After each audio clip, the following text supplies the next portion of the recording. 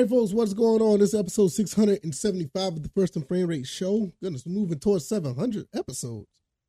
Man, I am VF Baller. Over here we talk about Georgia Southern and Atlanta Falcons football.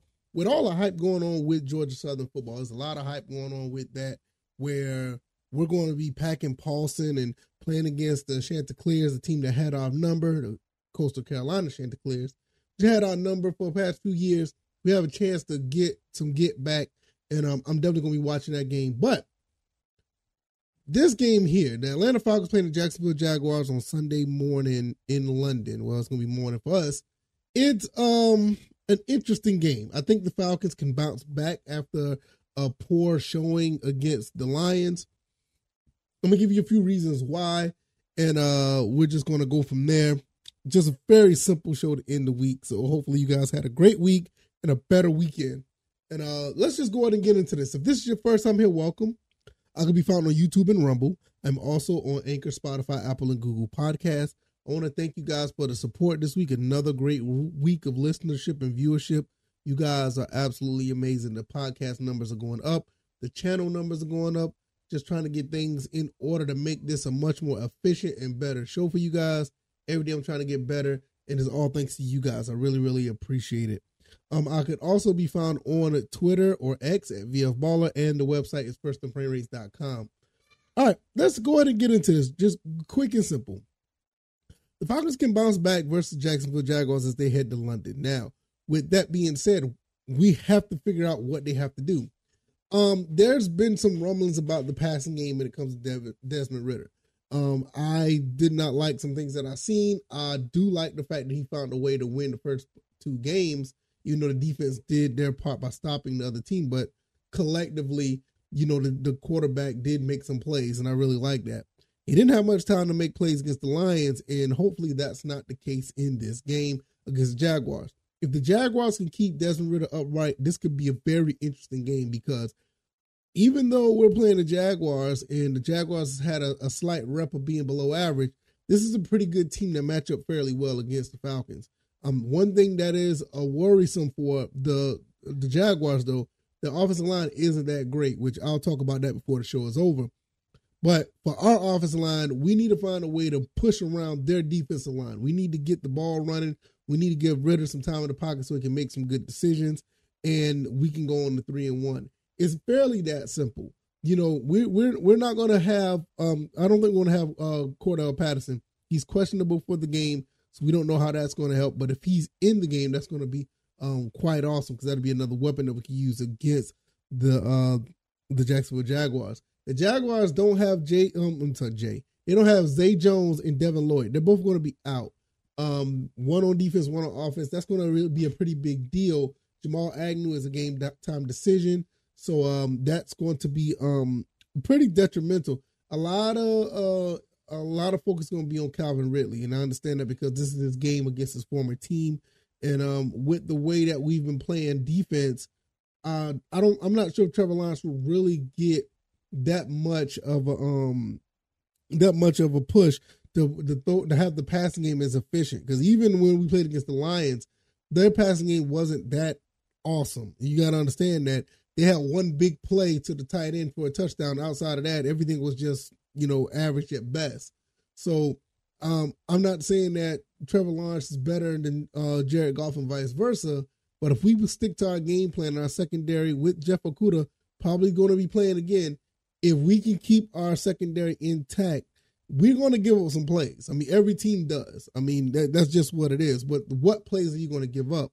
Are you going to give up the plays that look like the play to the tight end, the rookie tight end for the Lions, or are you just going to give up some plays that you may give up a couple of first downs and clamp down when it's time to get closer to the red zone or even in the red zone?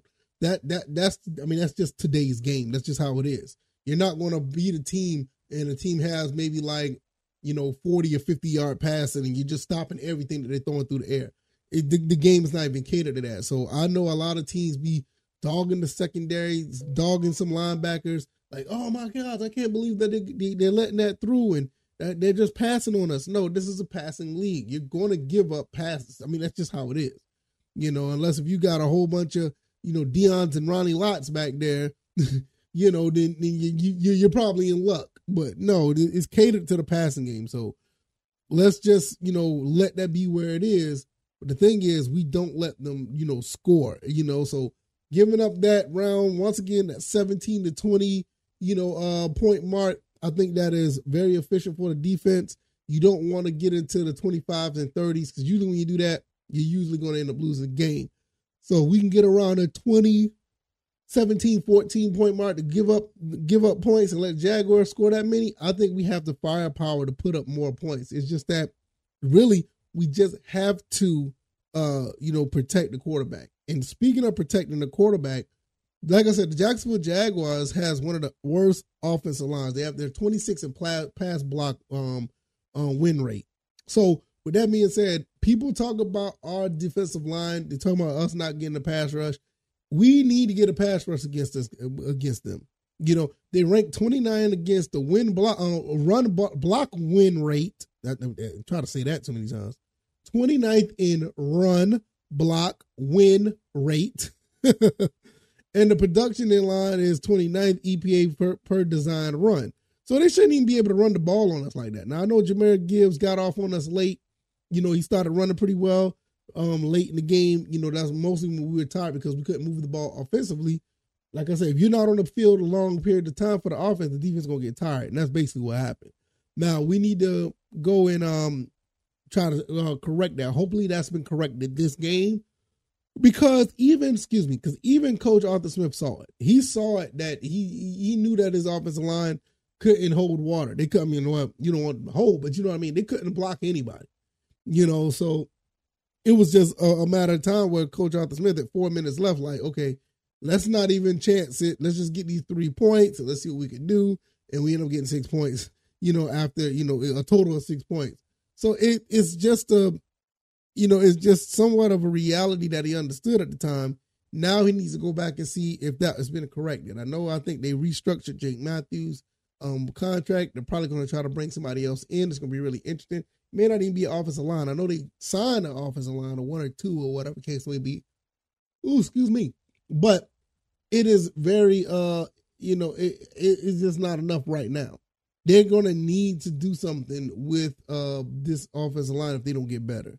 You got too much talent surrounded this team, and we thought the offensive line was one of our strong points. And when if we're a run-first team, we're going to at least have to run to set up the pass. All right, now be honest, if you can do that, you can beat anybody. I still stand by that. If you can set up the run, if you can use the run to set up the pass, and if this defense if the front seven could be as good as the secondary has been, this could be a nightmare for a lot of teams. I still believe that. I mean, do I think they're going to go? I'm so tired. Do you think they can go 14-3? No, I don't think they can do that. I believe they can if they played the type of ball they played the first 2 weeks. They're damn near unbeatable because at the same time, Desmond Ridder could just start getting in a rhythm. And I'll say 14-3 based on the schedule, not because how good they are. This is a fairly weak schedule compared to other teams. So, yes, but they're going to have to get things together. If not, it's going to be a long season because you don't want more games like how it was against the Lions. I mean, those things were our offensive line is better than what they showed. And Brian Brandt showed gave the teams the blueprint that, hey, we don't have any blocking running backs. We don't have any blocking fullbacks. And we got a guy that's playing safety running wild. If other teams could do that, it could be a long season for us. So hopefully that's something that's corrected because other teams are definitely going to try that, especially teams that are in the division. Best believe they're going to try that. So I think the Falcons could bounce back. I think this should be a win for the Falcons. I think they evenly match against the Jaguars. Some people say the Jaguars are the favorite. I'm not necessarily sure. I didn't look at the line, but I feel like the Falcons can win this game fairly respectably.